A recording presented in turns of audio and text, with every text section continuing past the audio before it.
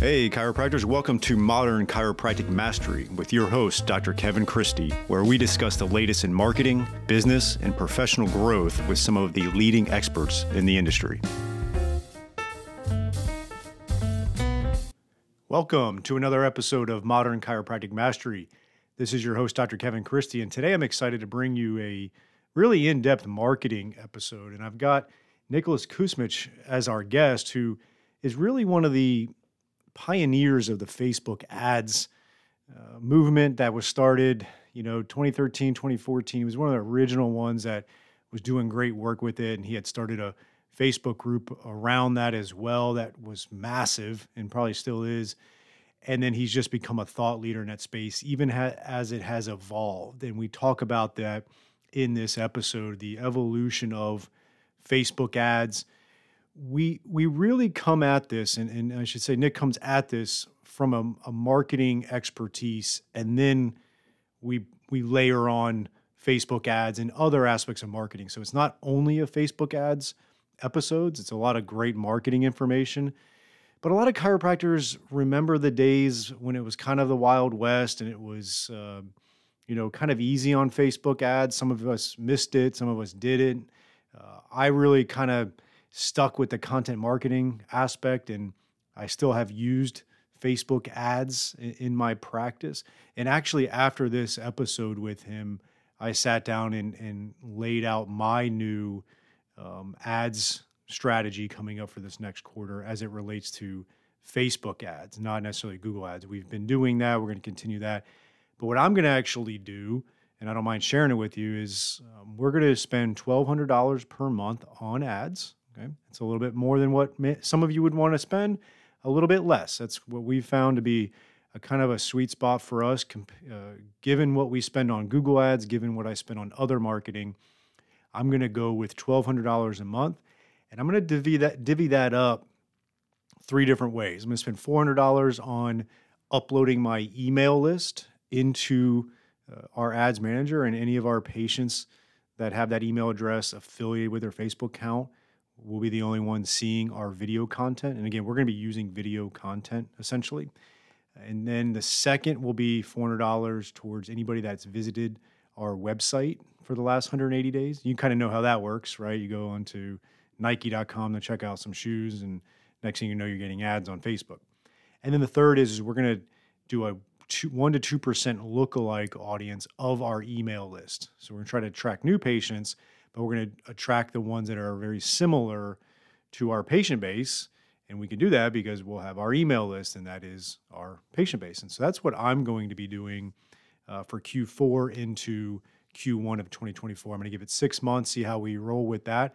My goal is to stay top of mind awareness of our current patients, anybody that has kind of kicked the tires with us maybe on our website, and then obviously get some awareness with new patients as well. And this particular episode with Nick really helped me kind of get clear on that and moving forward with it. And he brings just a lot of great information on ads. I know a lot of you have been reluctant.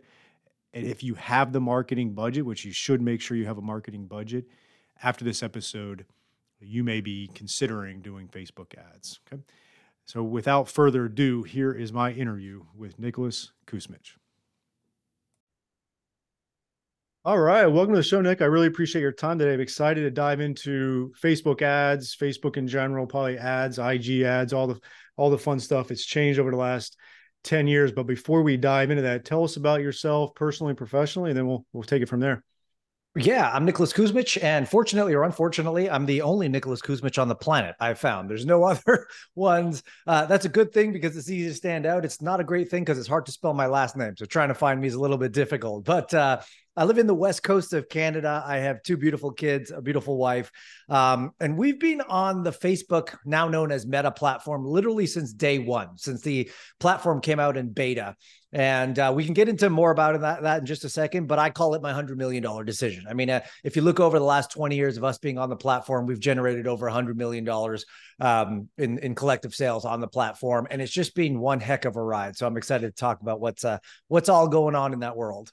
Yeah, absolutely. I remember, back in the kind of wild west of Facebook ads, you were definitely one of the first ones getting at it, and Facebook group around it, and people were trying to figure it out. And you seem to have figured it out before a lot of other people did. Take us back to that point where, in our profession, we kind of joke around. We call it the $27 all you can eat chiropractic ads, where it's like, you were trying to get a zillion people in for $27, and then hopefully some would come in and obviously buy your services and stuff. And it just seemed like it was shooting fish in a barrel. So take us back to that point, and then we'll go from there.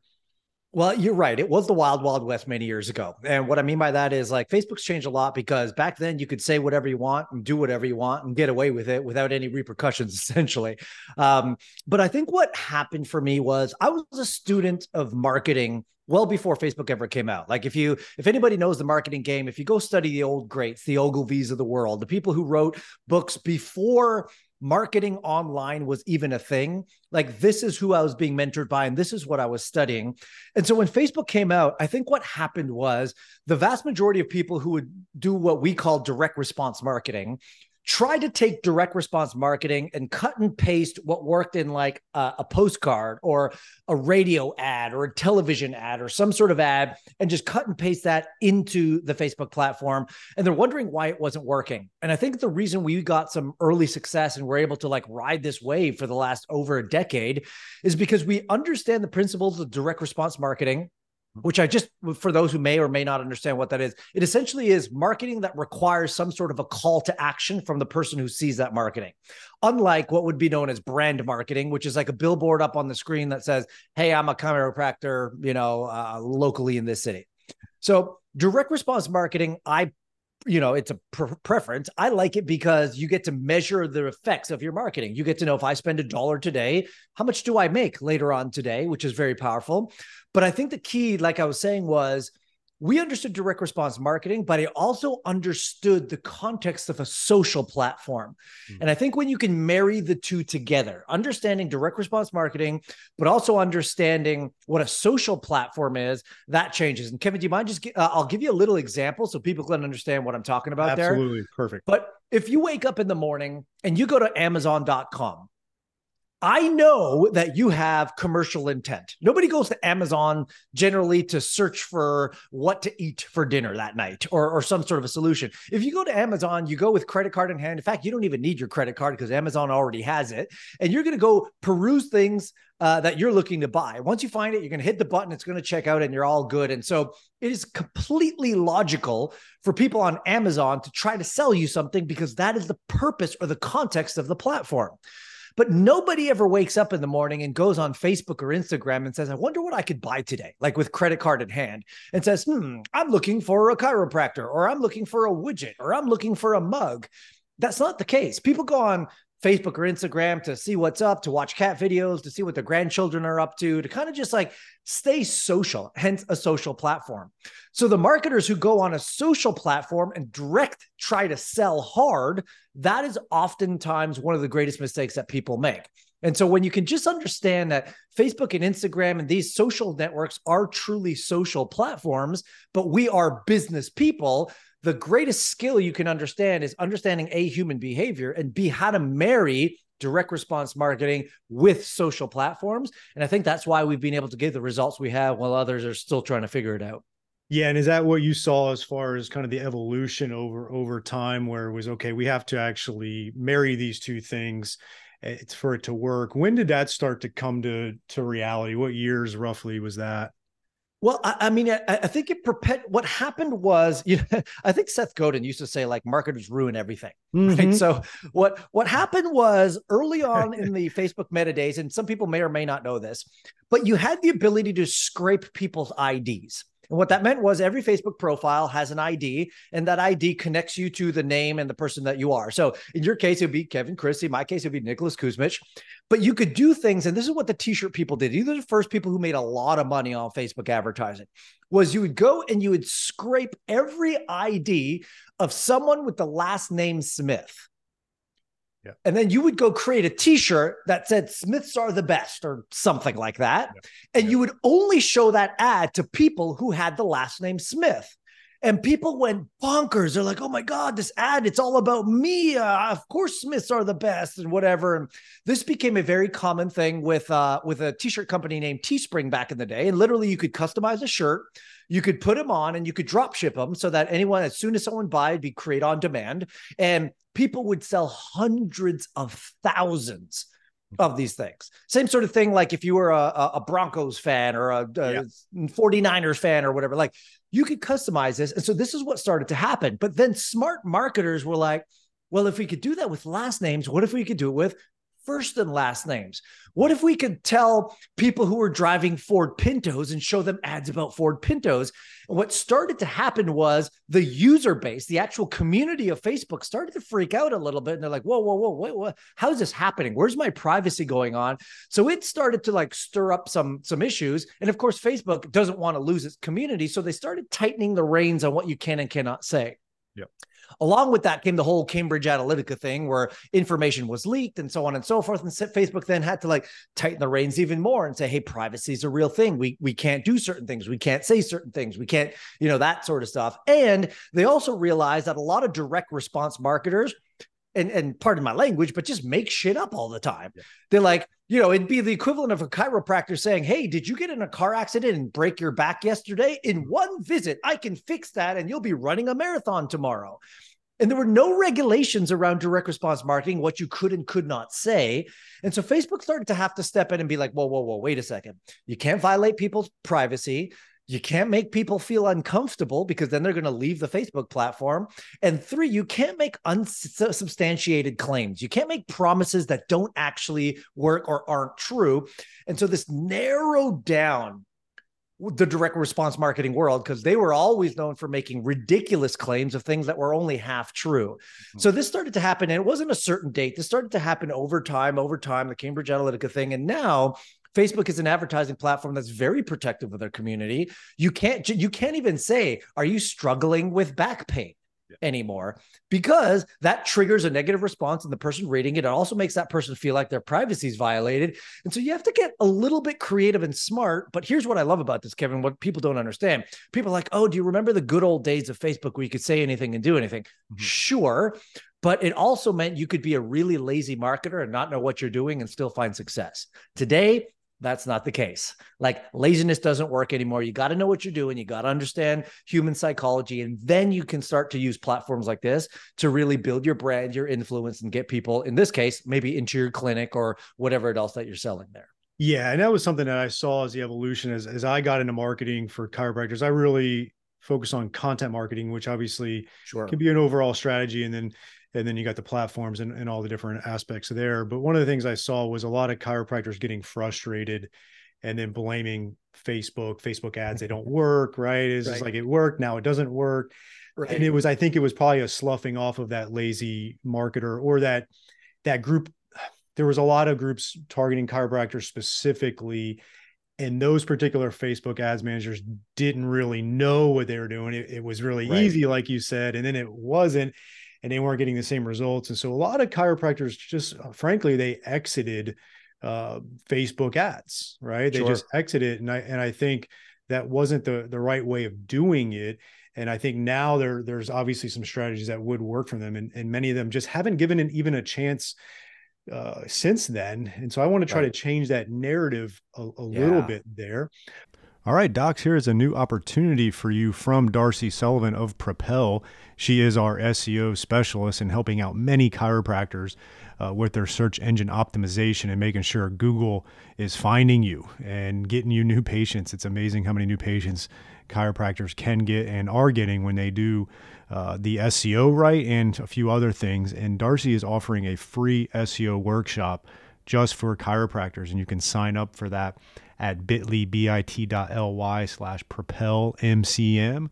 That is bit.ly/propelmcm, Modern Chiropractic Marketing, right? And so check out that link, and we're going to have you go over 5 SEO secrets to owning the first page of Google without buying ads. And Darcy's going to give that free workshop, 1 hour, to really help grow your practice and start churning new patients from the ever mighty Google, which is still king in the online marketing. So check that out at bit.ly/propelmcm for the 1 hour free workshop. Let's take a short break for one of our great sponsors, TrackStat. It is a new type of software plugin for your EHR that combines patient communication, marketing, automation, and statistics with patient and employee tracking. Built by chiropractors for chiropractors, it shows your team what to focus on each day. See patient visit habits, missing information, unpaid bills, insurance collection visit average, and more. Great visibility of data so you can focus on filling your office with your best patients.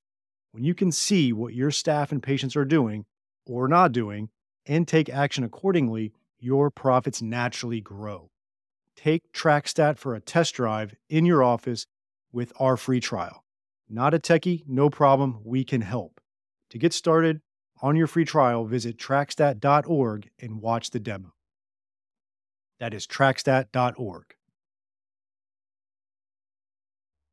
One of the things I want to touch on, because you brought up the Amazon example, I would love to, if you could, also give me a kind of a counteracting of the difference between Google ads and Facebook ads, because I know that's different intent as well. And I'd love to settle that little one there, and then we can go back into the Facebook ads.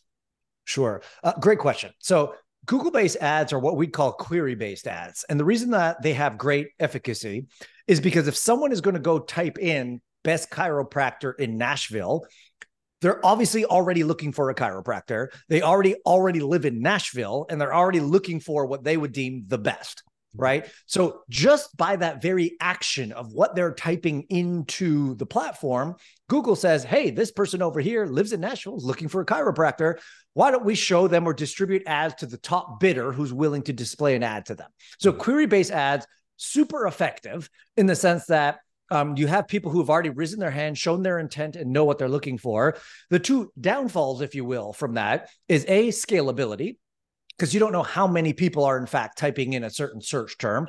And secondly, cost. Like if you were to try to compete for the term best chiropractor in Nashville from a paid ads perspective, that term would be very expensive. Again, depending on the search volume, but let's say it's a high search volume, it's a very key short tail word, it's going to cost a lot. So at the end of the day, if the economics work out so that you can have a great ad targeted to those keywords, you could bring those people into your clinic and service them, then I would do that all day long, considering that there's enough scalability. Mm-hmm. On the alternative, Facebook is not query-based. No one's going into Facebook per se and typing in, best chiropractor in Nashville. So it's more of interruption marketing. It's this idea of the person may not be looking for it, but here's what I like about Facebook in that sense is that most people's guards are down, right? Because they're on Facebook and yes, they see a lot of ads, but they're there again to see what their grandkids are doing. They're there to see the latest updates on their community endeavors and all that kind of stuff. And then, so if you have a well-articulated ad that is targeted to the right person that has a high probability of intent, then you almost like slip under the radar and be like, hey, and the perfect scenario for Facebook ads, and this is why they designed their targeting to be so specific, is that in a perfect world, every ad you see should make you feel like, oh my God, this is exactly what I wanted. Thank you, Facebook, for showing it. Now, not every marketer is that smart and not every algorithm is that perfect, but like even my newsfeed, I'm getting to the point where I don't really mind 80% of the ads because Facebook has gotten to know me so well that the things they're showing me, I'm like, you know what? I could use this. Thanks for thinking about it. That's perfect. I need to take advantage of it. Now, there's 20% where I'm like, bloody hell, they got it so wrong. Yep. But the point is, that's what Facebook's algorithm was designed to do. It's to understand, let's say you, Kevin, were like going along Facebook and you're clicking on things and you're interacting with things. That's training the algorithm to let them know about who you are and what you enjoy and what you're looking for so that it can display relevant content and relevant information to you. So that's kind of the main difference between, let's say, Facebook interruption type ads. And I know that word sounds negative. Don't see it that way. Or Google query based, where people are searching and looking into certain terms, which then bring up certain relevant content as a result of those. I've got a personal story and question on that. Is Facebook going through your camera to see anything by any chance? And I'm gonna tell you the story first before you answer it, because last night I like a glass of bourbon at night, not every night, but some nights. And typically it's a Woodford Reserve, but I was out and didn't get to the store. And so I found this little bottle of Angel's Envy that I had gotten from a restaurant on like a Father's Day thing. Okay. And I opened it up and I poured it and I didn't say anything. My wife wasn't there. I just poured it. There was no words being said. I shit you not. 30 minutes later, I got an Angel's Envy ad on my Facebook. And then another, like a Woodford Reserve from there, by any chance, are they going through the camera? So Facebook will never admit, nor I think they think they're allowed to admit that they're utilizing the microphone on your phone or your computer or anything like that, or the camera. But we all know that when we sign up for these free platforms, most of us don't read the terms and conditions of the privacy and what's included, and oftentimes says, and you'll even see it on your phone, allow Facebook to utilize your microphone, allow Facebook to utilize your camera, allow Facebook to utilize this.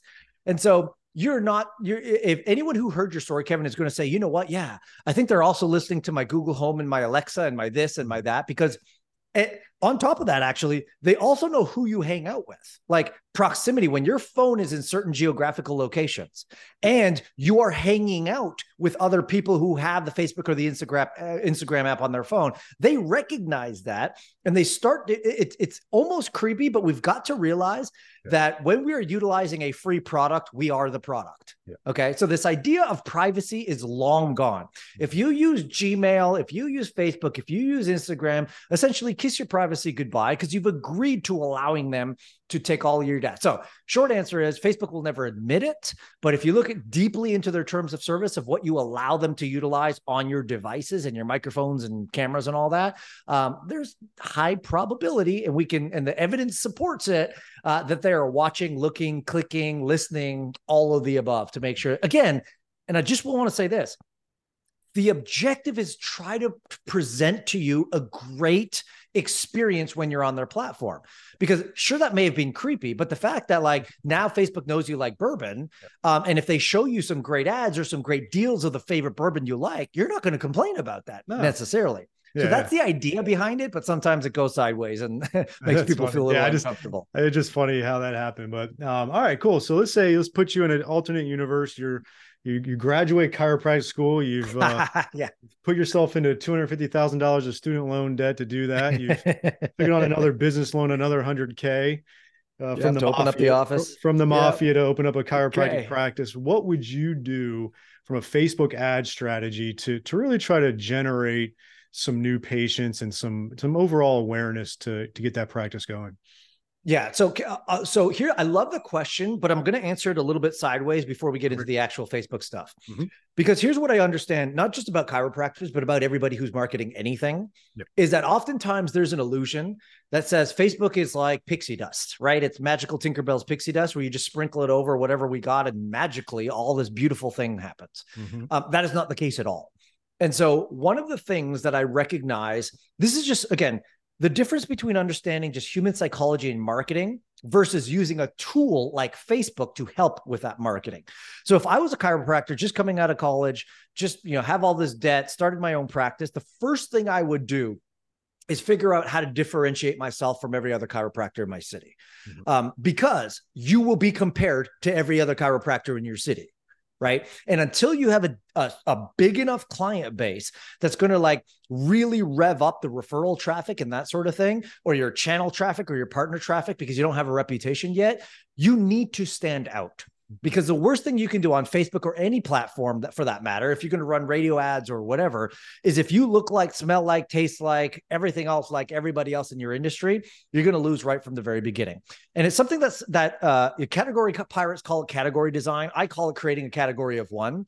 Mm-hmm. But you have to look at every industry and realize that it's usually one or two people or one or two businesses in every single niche or category or industry that dominate and eats up 74% of the actual market share, which means 99% of the rest of the competition is fighting for the bottom 20+% of an industry. So what does that mean? Let's just give you some like examples that people would understand, and then we'll drive it home for the chiropractor. If I were to say ride sharing, which is a category, it's a niche, it's an industry. If I were to say who's the category king or queen of ride sharing, most people's first thought to mind would come with Uber, because Uber created the category and then they dominated the category. And yes, there's secondary markets in there. There's Lyft and all these other guys, but they're all competing for second. Uber dominates and they win. Another example is if we were to say something like on-demand streaming. Immediately, what should come to mind is Netflix, category king. Yes, there's Hulu, Disney Plus, Crave, all this other stuff. Fine. But they're all fighting for second place because Netflix created a problem. And here's the interesting point. They created a problem, they named that problem, and then they had people buy into the problem. Because there was a time, Kevin, I don't know if you remember, there was a time where when we wanted to watch our favorite show, we had to wait till Wednesday at 7 p.m. to be able to watch it, right? And that was called appointment viewing. And we thought that was normal. Then a company like Netflix comes around and says, how absurd is it that we have to wait once a week to watch one episode of our favorite show? What if we could watch all the episodes of our favorite show in one sitting? They created this idea of binge watching or on-demand streaming. They didn't even sell Netflix. They sold the problem. On-demand streaming is the solution to appointment viewing. What happened? They automatically became the category king and they dominated the space.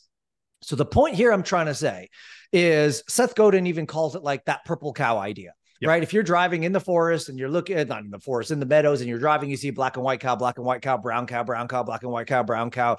And then all of a sudden you see a purple cow. What are you going to do? You're going to stop, probably going to get out. You're probably going to take a selfie picture with it. Then you're going to post it on social and tell all your friends. Why? Because it stands out. It's remarkable, or in other words, worth remarking about. Same sort of thing has to happen for every business. So if you're a chiropractor and you're just like, we do adjustments. Okay, like, great. We help you with back pain. Like, that's not going to cut it anymore. So I think one of the key things that chiros should consider doing, and the easiest thing for them to do, is to niche down and become very specific. And I'm very passionate about this because chiropractic care is something that's a very important part of my life.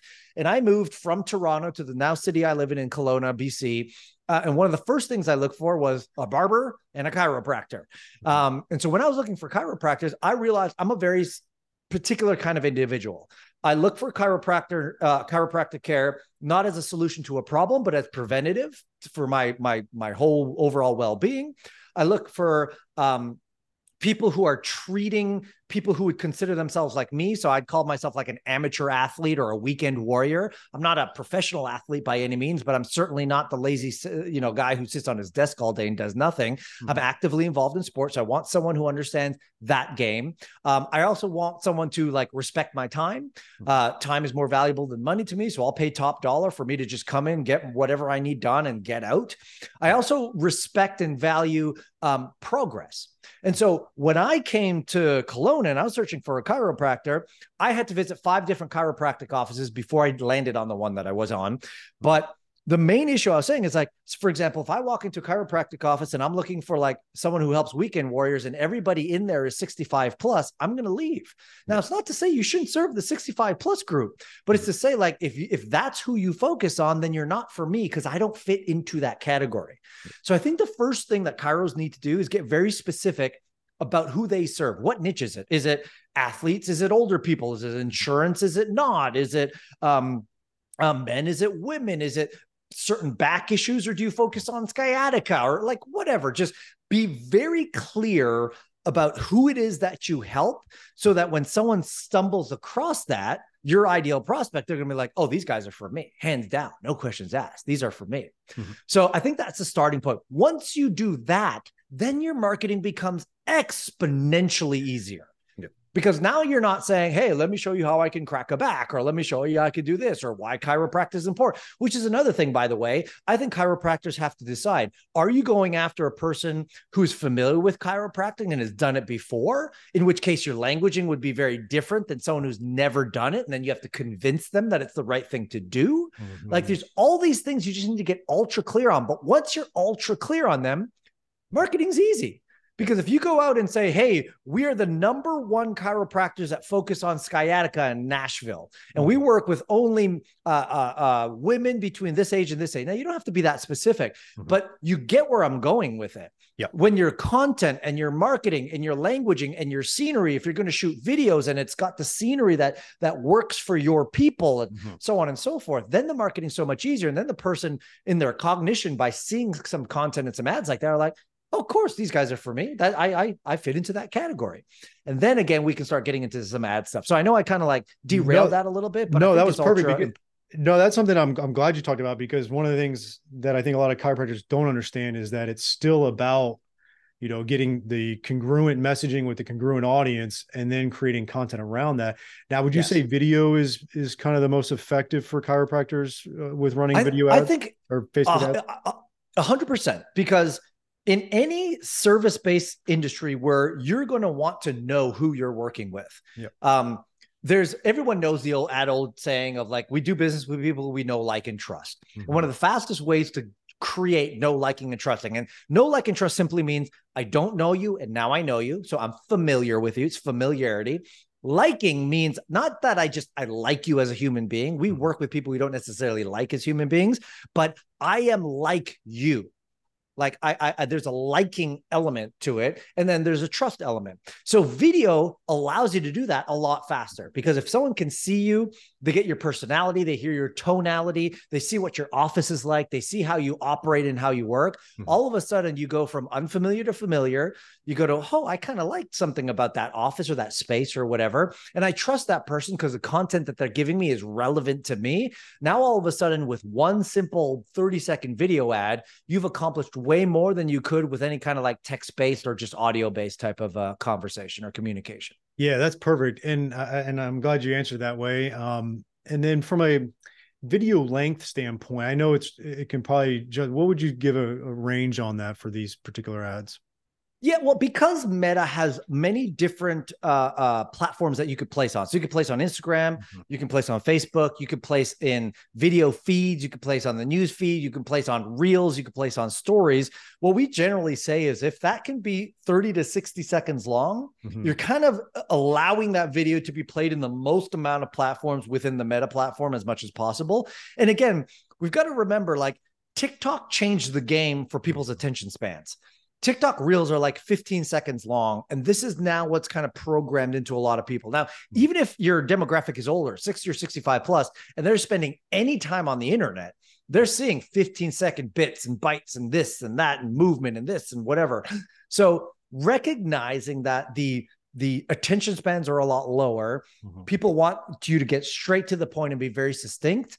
30 seconds, 30 seconds is great. Anything less than a minute is ideal, but you don't really want to go any longer than that because you'll essentially start losing people. Okay, perfect. And then really, what would you say? Let's just take a regular size city, not something as big as Nashville, not something as small as, a farm town in Iowa.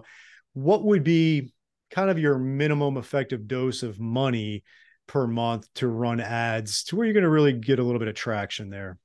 Yeah. So I love this question. And there's two ways to answer it, because we get this question all the time when people come to say, well, Nick, what should my starting budget be? To be honest with you, if you're very much starting out, I have an answer, and we'll give that in just a second. Yep. But budgets are arbitrary numbers because it doesn't actually matter. What we're looking for are the economics. So you want to factor in the economics and say, you want to reverse engineer everything. So if you say, okay, if somebody comes into my clinic and says yes to my care plan that I prescribe to the people, assuming you're good and you can get them on a long-term care plan, the first question you want to ask is, what is my lifetime value of a typical patient or client, right? If I know that the typical client is going to spend $1,200 with me over the duration of the year, that gives you a starting point on your economics. Okay, $1,200 is the starting point of a general person who stays with us a year. And we know that 60% of people stay with us for a year because of how we structure our care plans. Great. Then if your method, and maybe we could talk about this or maybe not, doesn't matter. But let's say your method is a free consultation or a $27 initial consultation, right? Because that's what we see happen a lot. Yeah. Then you also want to figure out the math of how many of those consultations do you need to have in order for you to score one long-term care plan. Yep. Right. And this is just simple numbers. It's I need to have 10 of those to get one. Okay, good. So we know that one is worth $1,200. We know you need to have 10 $27 initial consultations to get one long-term plan. Let's just say that that's the case. Then we want to ask, if I'm running ads, how much does it cost me to get one $27 consultation? Does it cost me $100? Does it cost me $300? Does it cost me $27? The answer doesn't matter, because all you're doing is reverse engineering the $1,200, the 10 people. It cost me $100 to get that person in the room. Okay, great. So it'll cost me, let's just say it cost me $100 to get a person to say yes to a free consultation. And you need 10 to get one. You're essentially spending $1,000 to get a $1,200 customer. Yep. Does that make sense to you? Now, some people say absolutely not. Some people say yes. there gives you a lot of margin and room to figure stuff out. Well, how do we get the $1,200 to $1,600? How do we get the 1 to 5 instead of 1 of 10, right? And all these numbers. But once you have those numbers, then marketing is easy. Because if you were to say, well, what is my budget then? What do I have to spend? Well, it doesn't matter. If you know your economics, you could spend up to, let's say, $100 to get someone to say yes to initial consultation. And then the question really becomes, well, how many initial consultations do you want a day? If you want 5, then you got to spend $500 a day. If you want 1, you spend $100 a day. If you want 5 in the week, you spend $500 a week. And so it's simple math, right? Now, if we go all the way back then to the person who just started, who doesn't know those numbers, and say, hey, we just got to start somewhere. I will implore everybody and encourage everybody. The first thing you need to do is once you start advertising, get those numbers dialed in, because it removes all the emotion out of advertising. I know I could spend $100 to get a free consult. Okay, let's do that. So as a starting point, what I generally like to say is if you can allocate $1,000 for your first week or two, that's usually more than enough. If you're a chiropractor to start, that's usually amply more than enough to get a sense of how much it's going to cost to get one person to say yes to a free consult. Because you're going to run that, $1,000 over 7 to 14 days. And you're going to say, oh, we got 37 consults. Great. Take the 1,000 divided by 37. Now, that's how much it costs per consult. Yep. Great. And so I would say you don't want to be starting with these $5 or $10 a day budgets. They're not going to do anything for you, but you also don't want to be spending $1,000 a day, because then you can lose your shirt. So I'd say anywhere between like $50 and $100 a day for the first little while until you get to about $1,000 is going to give you everything you need. And here's what I'll just say to tie a bow on that. You are investing in data. You're not losing money. This is an investment in data. Because once you get that data back, then you'll be very clear on what needs work and what you need to tweak and what you need to work on. And then once you get the economics dialed in, you can literally run it like clockwork and know that every time I spend $100, I'm going to make $150. To me, that's good math. Let's spend $100 as much as we can every single day. That makes a lot of sense. And one quick question on, obviously, ads manager versus, say, boosted posts. Is that still a big difference between the two for our audience? Yeah, I love that. So what I tell people is that a boosted post on Facebook or Instagram is Facebook's way to make money off people who don't know what they're doing, right? Because think about it. They make it so easy. There's a big blue button that says boost, and you can say, yeah, just push the button and it'll be $20 or $50 or whatever. And Facebook's just like, cha-ching, we'll just collect that 20 or $50, and you see zero results from it. And you're wondering what the heck is going on. So there is something to say about running an ad properly versus just donating to, I call it Facebook philanthropy. It's like donating to the Zuckerberg fund just for kicks. Like, I heard a good analogy. It's like the boosted post is like the slot machine in Vegas. And then actually having really good ads management is like playing at the real poker tables with the sharks in there. It's like, now you're playing. It's a great way to put it. I like it. And again, you could choose. Do you want to press the button at the slot machine and hope for the best, or do you want to develop the skill? And I will even say this, like, I think another problem with a lot of business owners, and we're just talking chiropractors in this context, obviously, is that the reason they don't want to do stuff like this is because they feel like they have to learn something and then they're never going to be an expert at it. They just spent all these years to become a chiropractor. Now, what they need to spend another X number of years to be a marketer. So there's something to say about either investing in people who will do it for you, investing in a team member who can then learn it, but that's their main focus. So I will suggest, like, to stay in your area of genius. As a chiropractor, you don't need to know how to do this. You just need to know the generality, high level of it, so that if you're hiring someone, whether it's a vendor, an agency, an in-house person, your office manager, whoever it is, that you know enough to ask the questions you need to ask in order for this to be done properly. Yeah. And that's one thing. I've been a member of Strategic Coach for 10 years. And so one of their concepts with Who Not How, and a book they wrote, I try to really hammer that into my audience and people that I coach with chiropractors. Like, look, you got to find the who's to do it and do it right. And so I'm going to ask just one more question from strategy standpoint. A lot of chiropractors have a nice list of emails from their current and past patients. And maybe it's 3,000, maybe it's 10,000 emails in there. I know with Facebook, you can add that email list into an audience and you can put content around people that already know, like, and trust you, like you mentioned. Yes. Do you like that strategy for chiropractors as far as like just, reactivations of your current patients, referrals? Because obviously if Mary's husband's complaining of headaches and then Mary sees your videos, there's a higher chance they're going to refer her husband in there if she didn't see it. What are your thoughts on that strategy?